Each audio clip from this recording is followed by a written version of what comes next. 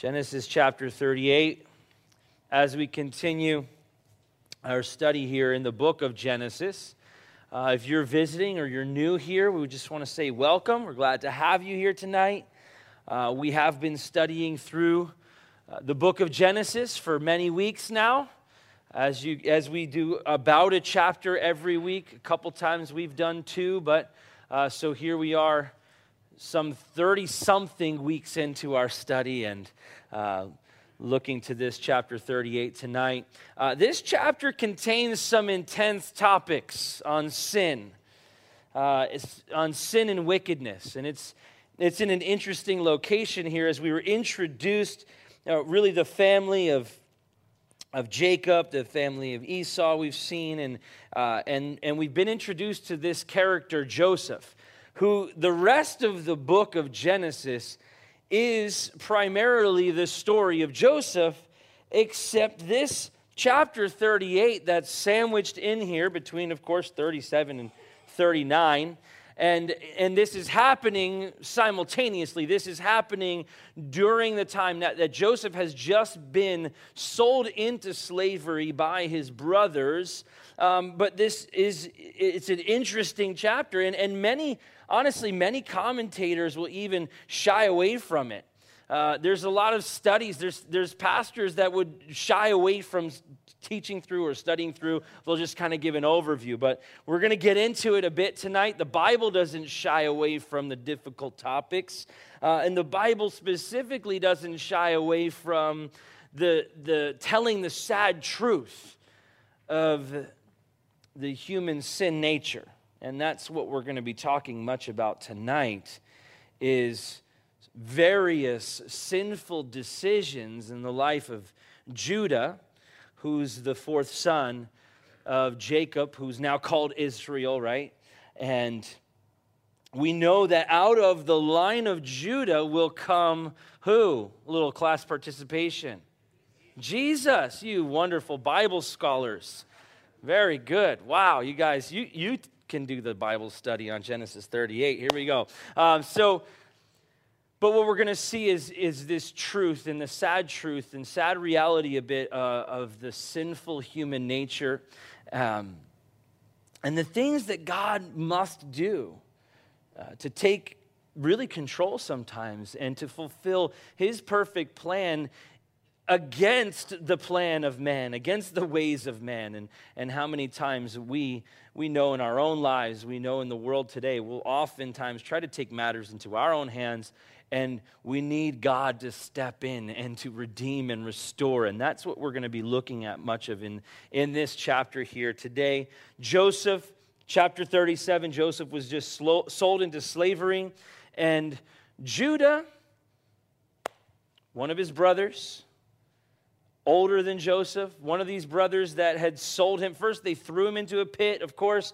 Then they sold him into slavery. Now they're holding on to this lie. They told their father that he was attacked and he's dead, right? And so now they're holding on to this lie. He's holding on to some money, right? They sold their brother, so everybody got a little share, a little something to pass around. So he's got some money in his pocket.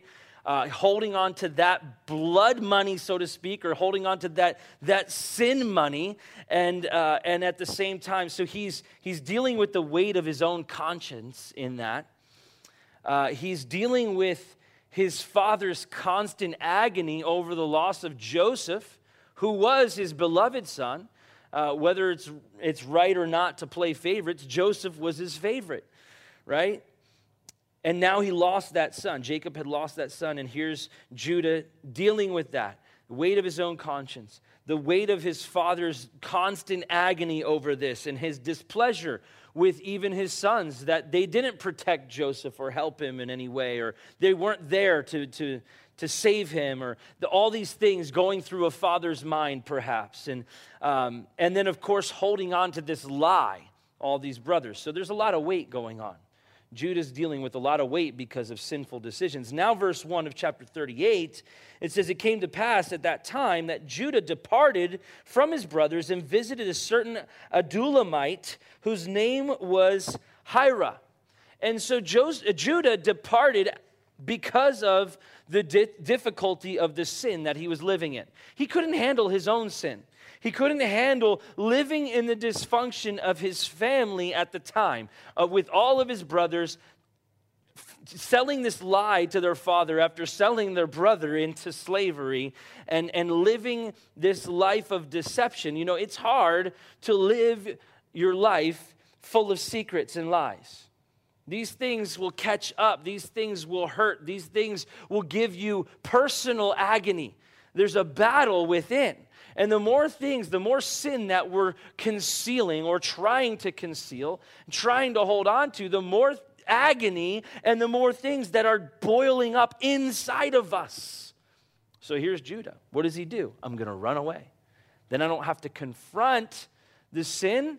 I don't have to confront things with my father. I don't have to confront my brothers. I don't have to be reminded of that sin every single day. So he runs away. And in his running from the family, he dove further and further into sinful behavior. You see, we think sometimes when we start running from sin that we could get away from it somehow. But what happens is we run and we try to run from sin and we find ourselves in more sin. We find ourselves in further trouble. And here's where it starts. He makes a friend, Hira. Hira was a pagan man, bad influence, a representation of the world. And in this running, as Judah is running, he runs into the arms of the world. It starts here with finding and then keeping company with the world and the ways of the world. A bad friend and a bad influence. That's who Hira was. But somebody that was a worldly confidant. And again, seeking refuge from his sin, he found refuge in a worldly confidant. And that Hira became first an acquaintance, then an associate, we'll see later on, and then ultimately an accomplice to sin. And that's not a good friend, is it? A good friend is somebody who's going to actually call you out on sin and not let you just hide or run from it. And so we see that Judah is finding refuge in the ways of the world. And we're going to see here in the life of Judah this gradual slipping into further and further into the ways of the world as one thing leads to another. One thing always will lead to another. We think, no, it's no big deal. I'm just going to try to run from this situation with my family so I'm not reminded of it. I could start fresh, and you start fresh, and it's just one friend that's maybe a bad influence, or it's just one thing that's a bad influence, and we try to excuse sometimes worldliness. We try to excuse making decisions of the world, and I'm not going to get legalistic, but maybe it's for you, maybe it's secular music. You're like, oh, but I love this secular music. I love this. Maybe it's the 80s jams or whatever and that heavy rock, and you're like, oh, I don't want to give it up. But just consider for a moment, if you would, the potential negative effect that could have on you.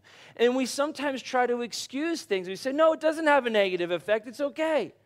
And maybe it's certain things that you watch, and like, no, it doesn't have a negative effect. It's okay. Listen, I'm an avid baseball fan. Many of you know that by now, and specifically a New York Yankees fan. And there's times that I would watch a Yankee game, and if things are not going well, I'm just angry. I'm just angry. I'm like, dude, you got to be kidding me. That's the wrong pitch to throw in that moment. And I get mad at everything that I could get mad at on the TV in a baseball game that has no eternal significance whatsoever. But here I am, and I'm trying not to, but then the game's over, and the Yankees lost, and I'm talking to my wife, and then, the flesh comes out. It's harmless baseball. It's baseball. Who cares? Right? And so, now I'm like, I'm not going to watch it. My wife says to me, you can watch baseball if you want to. Like, we could watch the game. I'm like, no. If I watch baseball, I'm going to get in the flesh. I'm working that out. I'm working out my salvation with fear and trembling, I'm working that out. But, and I can watch it and I can have look, the Yankees this year, I don't get mad because they just win all the time. But that reality, though, is that it's something so harmless that I could enjoy easily the game of baseball. But I know myself, and it doesn't mean I'll never watch it. I can never watch it. It means I need to work it out, right? But even something that we can excuse because, there's nothing wrong with that, it's fine, can actually have a negative influence if it is of the world. And that negative influence on us personally can then lead to other things. The outpouring of the flesh is a bad thing. And when it comes to baseball, sometimes it's just it's frustration or the way that I speak to my wife or kids after the Yankees lost a game. But we think sometimes things are innocent. So I just ask you for yourself. I'm not going to tell you what to do. I'm not going to tell you, the things that you should never listen to this type of music and you should never watch this. And you know yourself, and you need to have conviction from the Holy Spirit on what is good and not good for you. Parents, help your kids. They need help. They're lacking in discernment. And your kids need help in understanding what is good and not good. Sometimes as parents, we're like, oh, yeah, that's probably fine. It seems harmless or whatever. But do we actually know? Are we actually understanding what's going on and what the kids are seeing or hearing? And so I just challenge you, consider that. Judah, I'm sure, didn't think that his whole life was going to spiral into what it's about to spiral into when he just fled from a circumstance that made him feel uncomfortable and lying to his father, and then showing up and making a friend, but getting caught up in total wickedness, as we're going to see further on. Judah left his family, and he left a place of promise and was absorbed by the world. And God had to show up and intervene, as God will oftentimes have to do. And we're eventually going to see this whole family restored in the coming chapters through Joseph. And we're going to see a beautiful picture of Joseph as a type of Christ here in the Old Testament. We continue though, verse 2. And Judah saw there a daughter of a certain Canaanite whose name was Shua. And he married her and went into her. So she conceived and bore a son, and he called his name She conceived again and bore a son, and she called his name Onan. And she conceived yet again and bore a son, and called his name Shelah. He was at Chezib when she bore him. A worldly life led to a worldly wife. A daughter of a certain Canaanite. Those words are significant as they would mean to, basically what's being said here is that she was a pagan of pagans. Okay, she was a pagan worshiper. Her life was dedicated to everything opposite of godliness. She had no understanding of godliness and no desire for anything that was godly. And for that matter, really, Judah didn't at this point either, right? And so when you're not walking in godliness, then you're going to make godless decisions. And as you make godless decisions, it's going to lead to total chaos, okay? But God has to show up sometimes. We don't have to let it get there. For Judah, it got there. We have to get smacked around a little bit sometimes, but we don't have to let it get there, do we? And so he got married to a pagan of pagans with no interest in the things of God, a member of a sin-cursed race is the reality of saying she was of a daughter of a certain Canaanite. And then the sad part is that their sons followed her lead. Now, what we see is a progression here. There's 3 sons. The first son, the name means watcher. And that son was named, as it says, by Judah. Judah named his son Watcher. And there's this perspective that watched his father and saw his father, seeing a total spiritual neglect in the life of his father. And just how significant the role of the father is in the household. The kids are watching. Dads, listen, the kids are watching, and that role is so significant. Now, we don't even have to bring up how significant the role of a mother is. That goes without saying, right? Moms literally make the world go round, right? These kids are like, my kids come into our room if it's in the middle of the night or early in the morning and they need something. They don't even come to my side of the bed, which is amazing. It's wonderful, right? But my wife sometimes questions, why? Well, just once. I just want once. And we try to switch sides and see what would happen. They found her. They were like confused for 1 second. They're like, oh, no, that's not. That's not helpful, right? Moms, we know you make the world go around, but dads, you have such an important and significant role as the head of the household. And this is such a picture of the family that the kids are watching. And dads, the kids are watching how you handle yourself. The kids are watching your godliness or godlessness.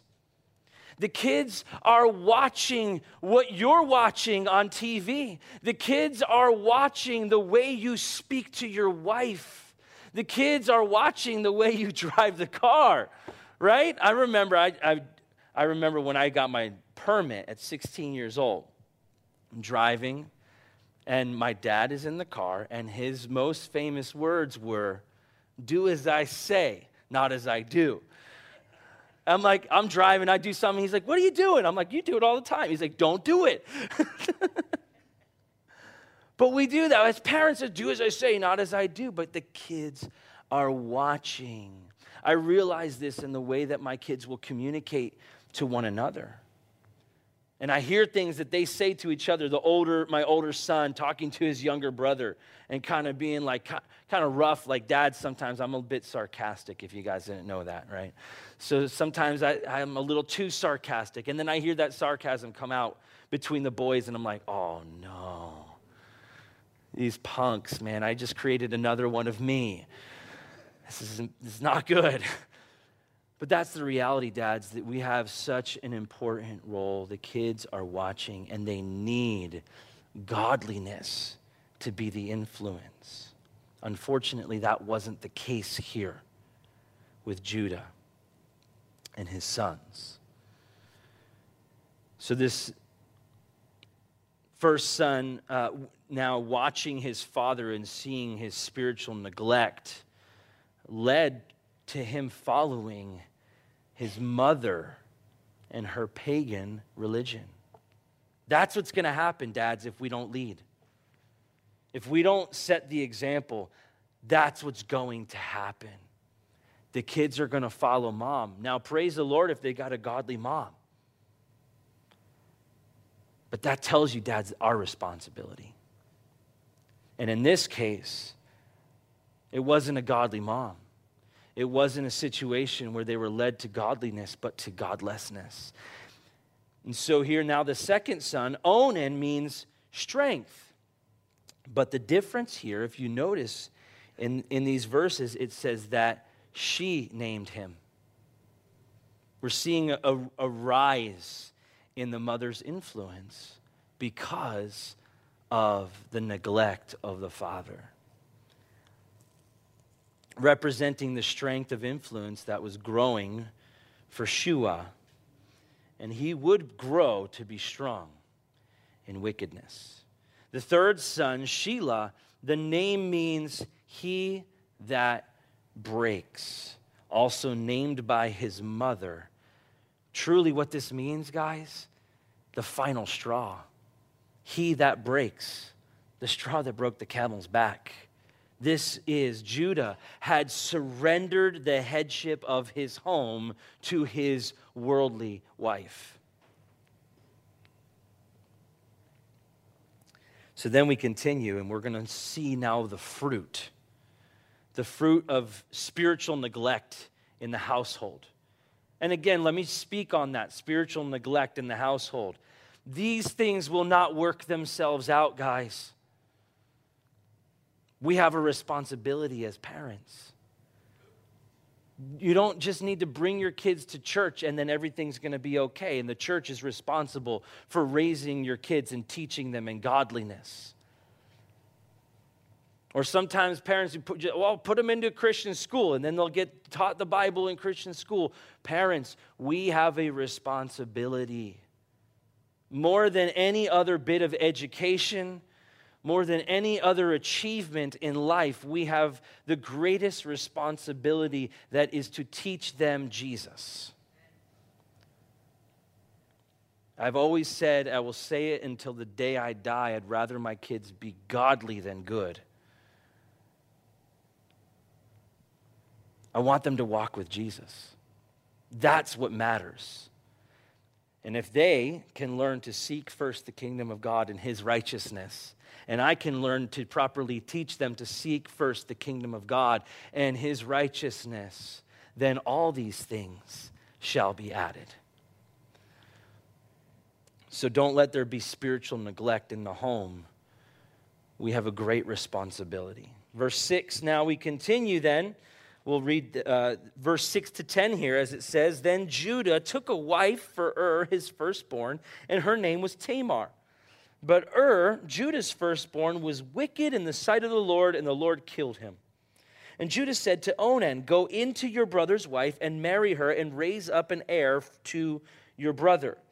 But Onan knew that the heir would not be his, and it came to pass when he went into his brother's wife that he emitted on the ground, lest he should give an heir to his brother. And the thing which he did displeased the Lord, therefore he killed him also. Now this is quite an interesting passage of Scripture. I even listened to pastors today say, wow, this is a raunchy part of the text here that's just thrown in there. But this is what happens when there's a lifestyle of sin and there is spiritual neglect in the home. These are the sons of Judah. With all the worldly and wicked influence, Judah chose a wife for his son. Not with godliness, not with a godly influence, with just his own worldly influence, he chose a wife for his son. And was so wicked that God brought immediately judgment on him. And then Onan was just as wicked as his brother. And it was customary in that day, as he even says, now go into your brother's wife. And this is not just some crazy thing that he's telling his son to do. It was customary in that day, and then later actually included in the Mosaic law, that if a man dies before providing a son for his family, for his wife, to carry on the name and to care for the mother, it was the duty of the brothers to marry her and give her sons. It was, in reality here, in this situation, it was the responsibility of the house of Judah to take care of Tamar, to provide a husband for Tamar, and to provide then sons through a husband for Tamar. That was customary. That was included then in the Mosaic law. And then that child would be considered the child of the deceased, not of the new husband, right? It's quite a series of events here, but so now Onan knew that. He knew that if they had a son, it wouldn't even be his. So that the brother's name, the deceased brother, his name would be carried on and the widow would have support. But Onan, in his own wickedness, agreed, but not for the right purpose. He didn't follow through with the responsibility. And he agreed only to use Tamar for his own sexual satisfaction. That's the reality of the immorality that's going on in this family and the spiritual neglect that led to a son that decided, you know what, I don't want to father my brother's child. And even, so what if he didn't want to? He could have spoken up. He could have said something, right? But instead, he still used Tamar for his own sexual pleasure and satisfaction, not fulfilling his responsibility, but yet did not hesitate to satisfy his flesh. The flesh, guys, it's an ugly thing, and it always wants more. It always wants satisfaction. There's such parallels here of the story of Esau, and we'll get a little bit further into that, where Esau, in this momentary place of wanting satisfaction, he was hungry. He said, I'm going to die, give me food. And so then he forfeit his birthright and his blessing to his brother because he wanted to satisfy his flesh in the moment. And so now here, Onan, only interested in satisfying the flesh. And truly, guys, this is a selfish use of sex. A warning against selfish satisfaction of the flesh. And it's even within the proper space of marriage. The custom was to marry his brother's wife.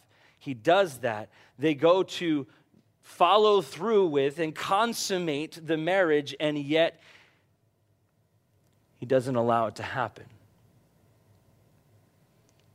Even within the proper space of marriage, there can still be selfish use of sex.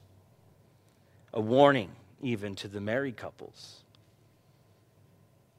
Not making this about personal satisfaction. That's not what's pleasing to God. As I said in the beginning, there's some mature topics here, some intense topics of sin and wickedness going on. But it's the Scripture. And when we come across these things in Scripture, these are like the massive warning signs, flashing lights that we need to whoa, pay attention. Judah went through the things that Judah went through, and it's here for us to see two things, warning, and second, the grace of God. Because out of the line of Judah comes the Messiah. Imagine that. Imagine that, guys, and that's what this chapter is all about. Redemption in the face of all of the wickedness. Redemption. And so out of this great sin, God killed him also. And we see once again throughout the book of Genesis, we have seen the work of the devil is to destroy the lineage of Christ, to deteriorate the lineage of Christ, which is the line of Judah. And to bring this wickedness into the lineage of Christ. That's the tactic of the enemy, is to just let wickedness abound.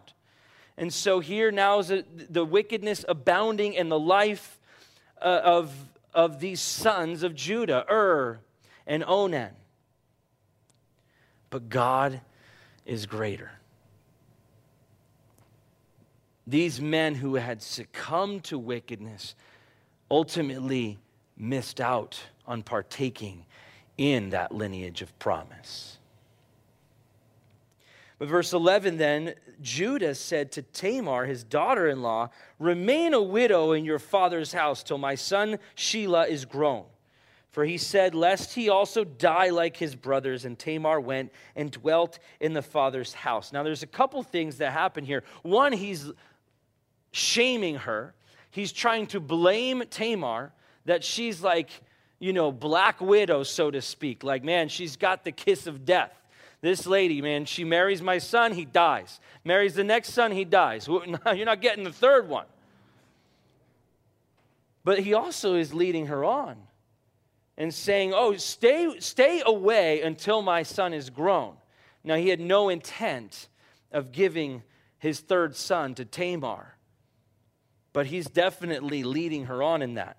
And so now, what he's doing, though, is trying to shift the blame, refuses to fulfill his responsibility in giving the third son, and sends her away to her father, against the custom. Now, again, she was now the responsibility of the house of Judah. And he's not following through, not fulfilling that responsibility, sending her away back to her own father. He's your problem now, or she's your problem now. And Judah, who was responsible for spiritual neglect and poorly leading his family, is trying to shift the blame of his son's death that was because of their wickedness. That's what the Bible tells us.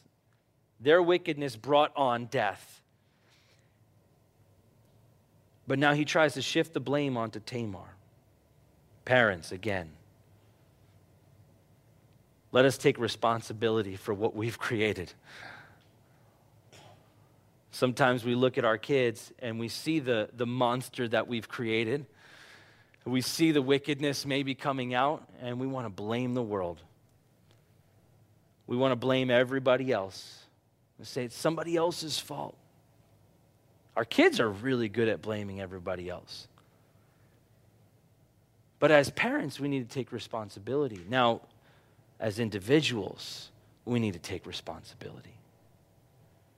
Because like Judah, we're so quick to blame other people for our own sin. And we look at our lives and we look at the sin that we commit, the things where we cross the line, the ways that we transgress, and then we just try to blame everybody else. We try to blame the way they talked to me, or the way that this happened, or we try to blame our circumstances, and we try to excuse ourselves, and we find some Tamar that we could cast the blame on and say, it's her fault. It's their fault. It's that situation's fault that I am the way that I am, rather than taking responsibility. It's the way that I was treated by people, or whatever it might be, rather than taking responsibility for ourselves. Whenever there's conflict, we have an opportunity to point the finger at ourselves, but we're so quick to point the finger at everybody else. We have to start here, guys. We have to look at ourselves and stop excusing sin like Judah, trying to blame Tamar. Verse 12 then. Now in the process of time, the daughter of Shua, Judah's wife, died. And Judah was comforted and went up to his sheep shearers at Timnah, he and his friend Hira, the Adulamite. And it was told Tamar, saying, look, your father-in-law is going up to Timnah to shear his sheep. Now,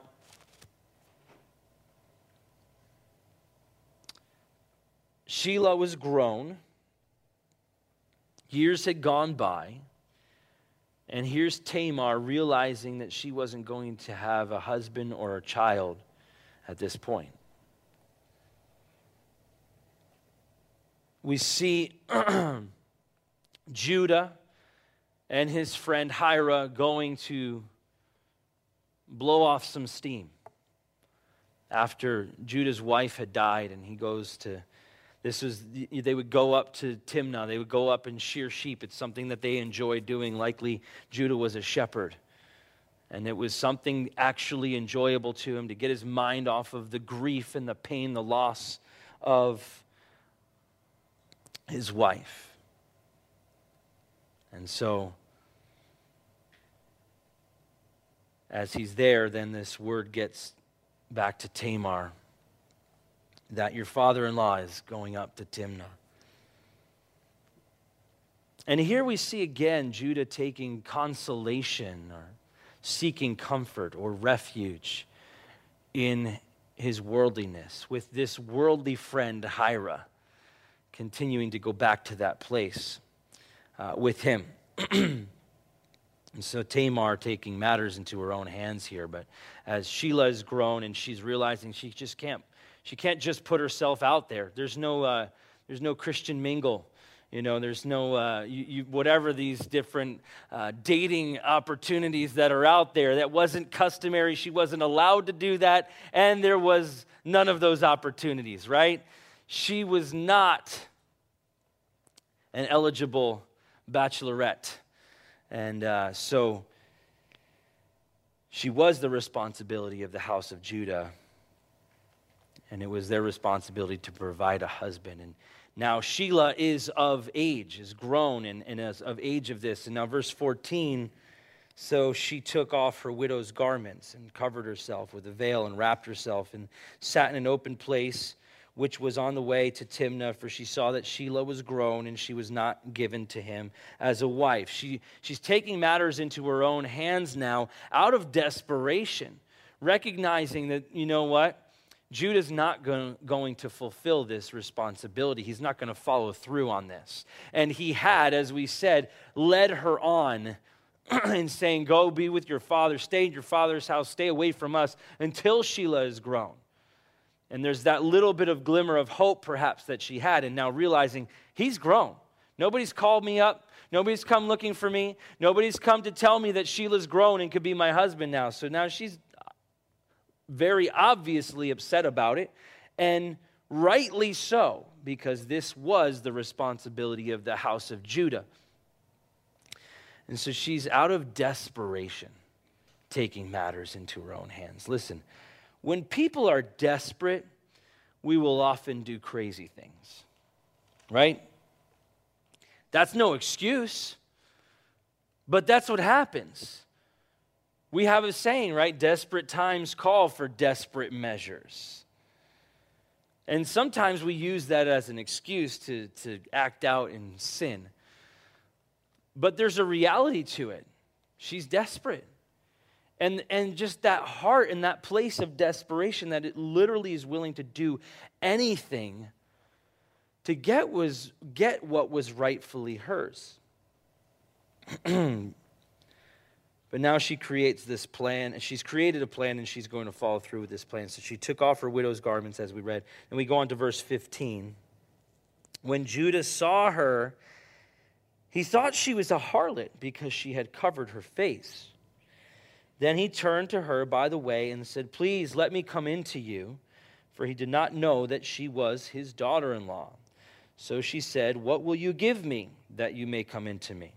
And he said, I will send a young goat from the flock. So she said, will you give me a pledge till you send it? Then he said, what pledge shall I give you? So she said, your signet and cord and your staff that is in your hand. And he gave them to her and went into her, and she conceived by him.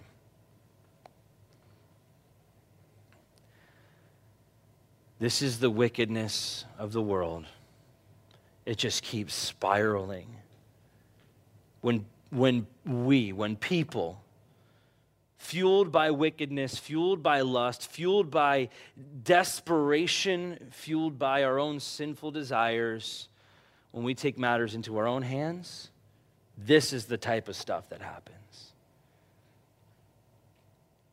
The heart of man is deceitfully wicked. And we're shocked. We read this, we're like, oh my. Am I reading this right? Yes, you're reading this right. Judah impregnated his daughter-in-law without knowing it because he thought she was a prostitute. This is a mess. This is a total mess, and it was already a total mess. 2 sons have already dropped dead because of their wickedness. And there's more to it. It's such a heart-wrenching thing, but guys, we can't be so naive to think that this stuff is not going on in the world around us. And let me say, we can't be so naive to think that this stuff is not going on among the people of the church. Sometimes we're so shocked, but the heart is deceitfully wicked. And I charge you, sexual immorality literally destroys lives.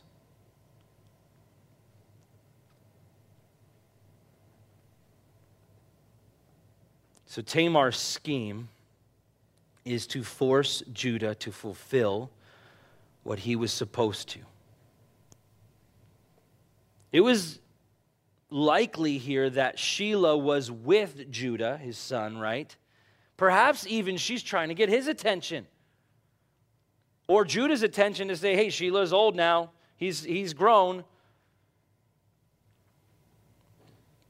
But nonetheless, what she knows in the midst of her scheme is how to get the attention of the men of this family. Whether it was going to be, whether it was her first husband who dropped dead, whether it was her second husband who dropped dead. And the sins of these men, it was about sexual immorality. And now here, she knew how to get their attention. Sexual immorality was a problem for the men of this family. So she disguised herself as as you would look at this, she was a temple prostitute. This wasn't an uncommon thing. It wasn't something that, just randomly, she's a woman on the side of the road as Judah is walking and is like, hey, I think she's pretty, and he goes and comes on to her. That's not the situation. She was disguised as a harlot, as it says, a temple prostitute. And it tells you a bit of the type of guy that Judah likely was, that he would approach a temple prostitute. But she was disguised and was noticed by Judah and propositioned by Judah. These are the things. It all just started with a compromise and this turmoil within for Judah, that he couldn't keep this secret from his father, and he couldn't stay around anymore dealing with holding on to this sin, so he thought he could run away and hide from that sin. It's the same thing that's been going on since the beginning of the book of Genesis, since the beginning of time. When sin entered the world, man has been trying to hide from God and hide from the sin. But it always comes out. And so Judah, he just tries to run. And that's where it started. And then he just has a friend, that's Hira. And it's innocent, it's no big deal, but it's a worldly influence. And then out of this, it just keeps spiraling, keeps spiraling, keeps spiraling. His sons are dropping dead. There's all sorts of sexual immorality in his family. He's cast out Tamar, who was his responsibility. And now he's fallen into his own sexual immorality, likely living a life of sexual immorality. And in the midst, he's so willing to forfeit everything because he is fueled by his lust of the flesh. Just like his son, fueled by the lust of the flesh, drop dead. And so she then demanded security in lieu of payment at the time. This is, hey, you don't have money? Okay, give me security so I know, and then you'll send me the money. And once I get the money, you'll get your stuff back. This is like, you would leave your driver's license and credit card Like, oh, I got to get cash. I'm going to leave the driver's license, credit card. I'll be right back. And you bring back the cash. That's the reality here. His signet ring. This was his identity. This is the person. This is who he was. But what took place here, he was so driven by lust, he gives them willingly, willing to forfeit everything. This signet ring would be the representation of who he is, the person. The cord or the bracelet, as it speaks of, would be a representation of his possessions. And the staff would have marked him as a shepherd, representing his position. So here, Judah, caught up in a moment of lust, was willing to fulfill his person, his possession, and his position. Just willing to forfeit it all. Not so different from his uncle Esau, who forfeit his birthright and his blessing for momentary satisfaction. And so Judah follows through on this. He didn't follow through on his responsibility, but he follows through on the flesh. And he acted out, telling us what type of guy he was, the company that he had kept, the practices of his lifestyle. But then verse 19, so she arose and went away and lay aside her veil and put on the garments of her widowhood. Going back. She's just going back to the way things were. And Judah sent the young goat by the hand of his friend, the Adullamite. So now he's become the accomplice, right? Helping him to cover up his sin, to receive his pledge from the woman's hand, but he did not find her. Uh-oh. Then he asked the men of the place, saying, where is the harlot who was openly by the roadside? And they said, there was no harlot in this space. So he returned to Judah and said, I cannot find her. Also the men of the place said, there was no harlot in this place. Then Judah said, let her take them for herself, lest we be ashamed. For I sent this young goat, and you have not found her. So he's just like, you know what? Just leave it out there. He's trying to fulfill the debt, so to speak. But what he's actually doing is trying to cover up his sin. He's like, I need to get this settled. We need to get this settled. And he kind of toils through that, trying to get things settled. Not out of conviction, mind you, but looking out for his reputation. I need to get my signet ring back. I need to get my bracelet back. I need to get my staff back. Because people are going to wonder, where did it go? And what happens if they turn up? And it's just out there somewhere. So he's quickly trying to make things happen, but then over time, after he's tried to pay her to get his stuff back, over time, he's just you know what, just leave it out there. And over time, he's basically just moved on. He tried and ultimately just moved on, no doubt just becoming more immune to the sin. Over time, forgetting even about the signet ring that's out there, and probably even assuming, you know what, it's not going to turn up anywhere now. She's moved on probably to another city, another town.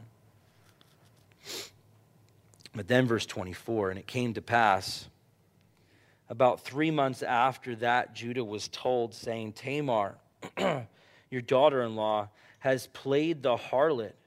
Furthermore, she is with child by harlotry. So Judah said, bring her out and let her be burned. When she was brought out, she sent to her father-in-law, saying, by the man to whom these belong, I am with child. And she said, please determine whose these are, the signet and cord and staff.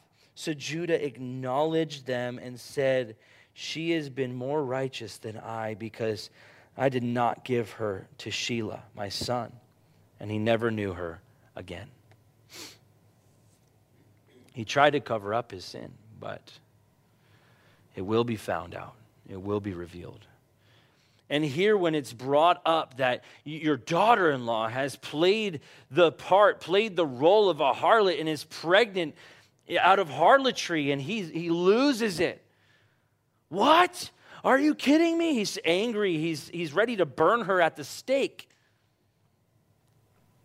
He wants her to be judged for her sexual immorality and for bringing shame on his family.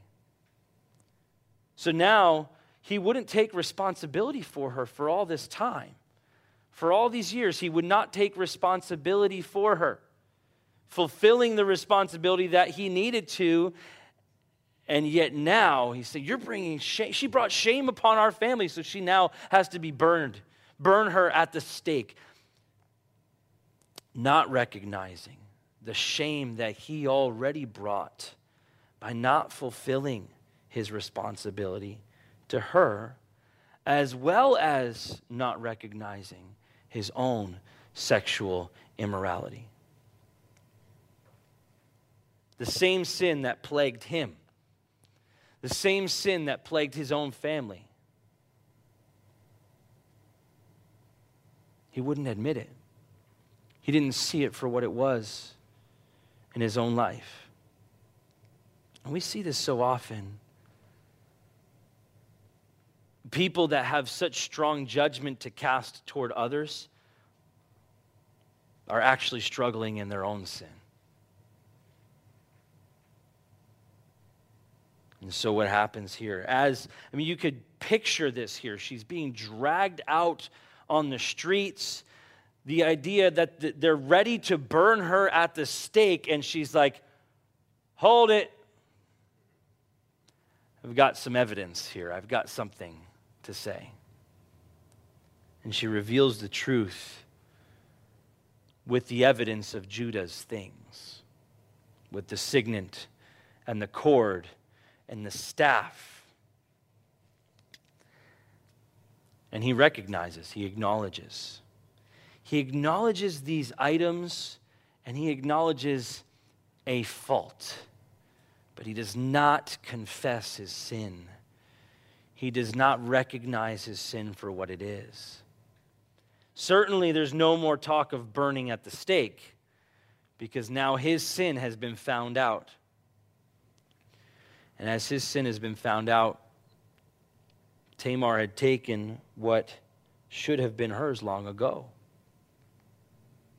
And there's a recognition of that. As Judah says it, she has been more righteous than I because I did not give her to Shelah, my son. That statement is an admission of fault, but not with confession of sin. She's been more righteous than I because I didn't give her my son Shelah. And there is this recognition, but at the same time, he's sidestepping the sin. He's sidestepping the sexual immorality that had literally controlled his entire life and his entire family. Has ruined their lives. And he still would not call it what it is. Both of these things were significant, but he just tries to bring to light the one. Well, yeah, I didn't fulfill that responsibility, so let's just leave her alone. It's okay. And though Judah may have seemed here, look, we don't see judgment cast, right? I think there's plenty of judgment that's being cast at this point. He seems at this point to be out of trouble, but God does not allow things to go unseen or unpunished. Because here's Genesis chapter 38. And we wonder, why is this here sandwiched in the midst of all of this?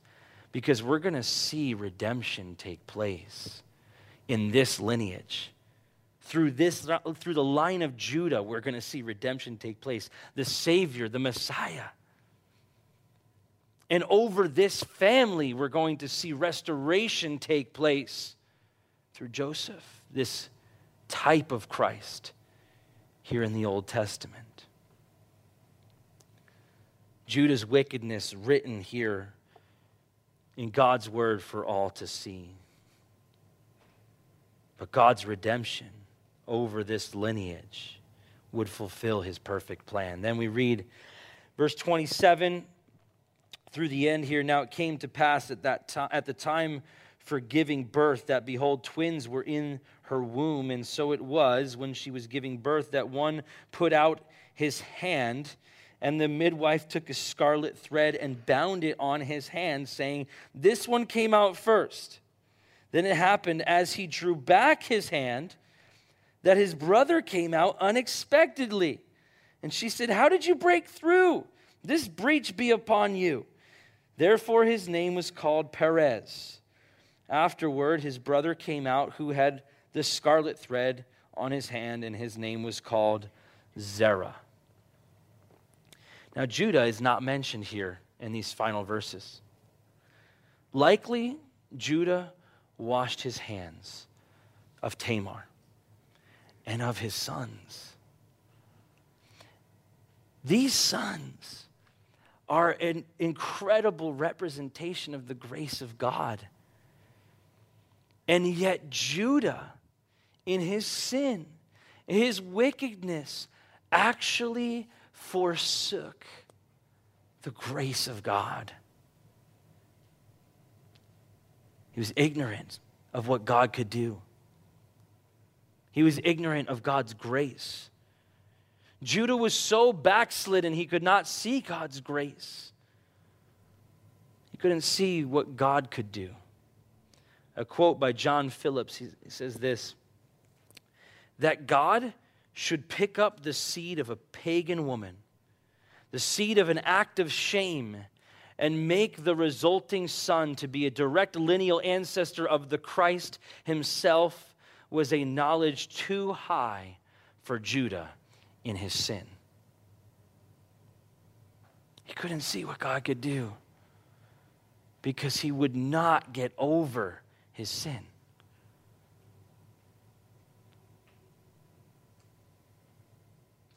God had taken away 2 of Judah's sons.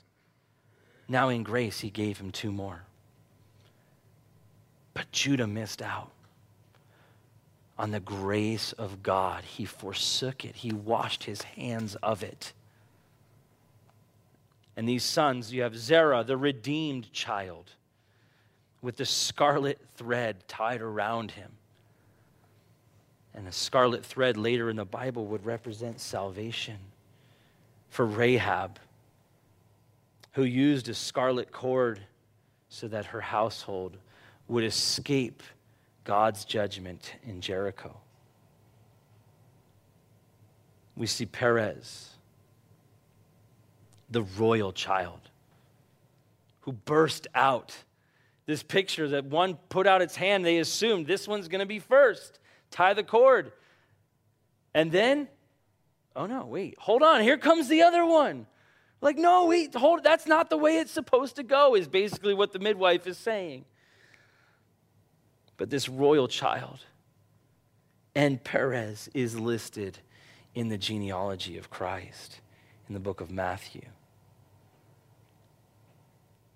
This chapter reminds us that, first of all, corruption begets more corruption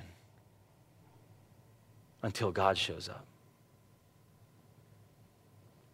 If we're going to keep making sinful decisions and allowing life to spiral out of hand because we just keep making sinful decisions, God might have to show up, and there's going to be a lot of pain and suffering for God to fix things in our lives, in our mess. We're good at creating messes. And neither Judah or Tamar were examples of godliness, but God's grace redeems even the most wicked situation. It redeems even the most wicked lineage. A representation, guys, that truly there is nothing impossible for God. His grace can redeem and restore and overcome, no matter how low or how bad the circumstances are. And this is low. Chapter 38 of Genesis is one of those, like I said, there are pastors and there are commentators that literally just brush over it or skip over it. because it's just, man, there's some wicked stuff there. This is the PG-13 passage of Scripture. We need to pass by. It's there for a purpose. And we see here the total wickedness of man left to their own desires and flesh. And this is the result. Total immorality and corruption. The lowest of low. But God who is rich in grace and mercy, He is able to restore. And maybe in your life, in your circumstances, there's been the lowest of low. And maybe you've actually just been trying to hide or cover up or run away from the sin. And you're far removed from it. You're far enough removed from it. Hey, there's years have gone by. Maybe we'll all be able to forget about it. Nobody will ask me. That signet ring won't show up. Or even fast forward, guys, to what's going to happen. Joseph is still alive. And Joseph's going to show up in Egypt. And they're there asking him, help us. We're going to die. We have no food. And now he's got their life literally in his hands. This is going to happen later in the book of Genesis. Things come back around, but we think, I get far enough removed and far enough to just cover that over. And if I do better now, then everything will be kind of settled. But we're not going to do better. We need the Spirit of God. We need a confession of sin, to call things what they are, and to walk forward in newness of life under the blood of Jesus Christ.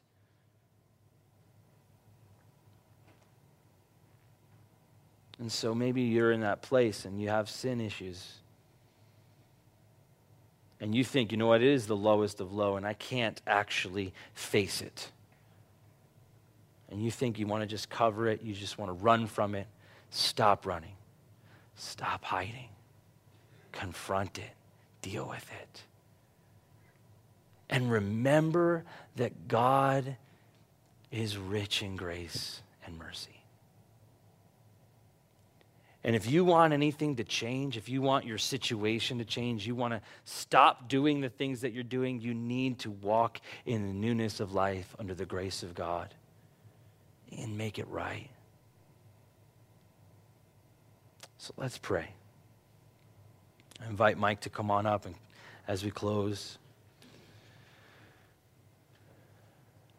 Mike's going to just lead us in a song as we close, and in this, maybe a quiet song. Not to throw a wrench in things for you, but just in this moment of stillness before the Lord. In your seat, right where you are, if you need to get on your knees before the Lord, get right.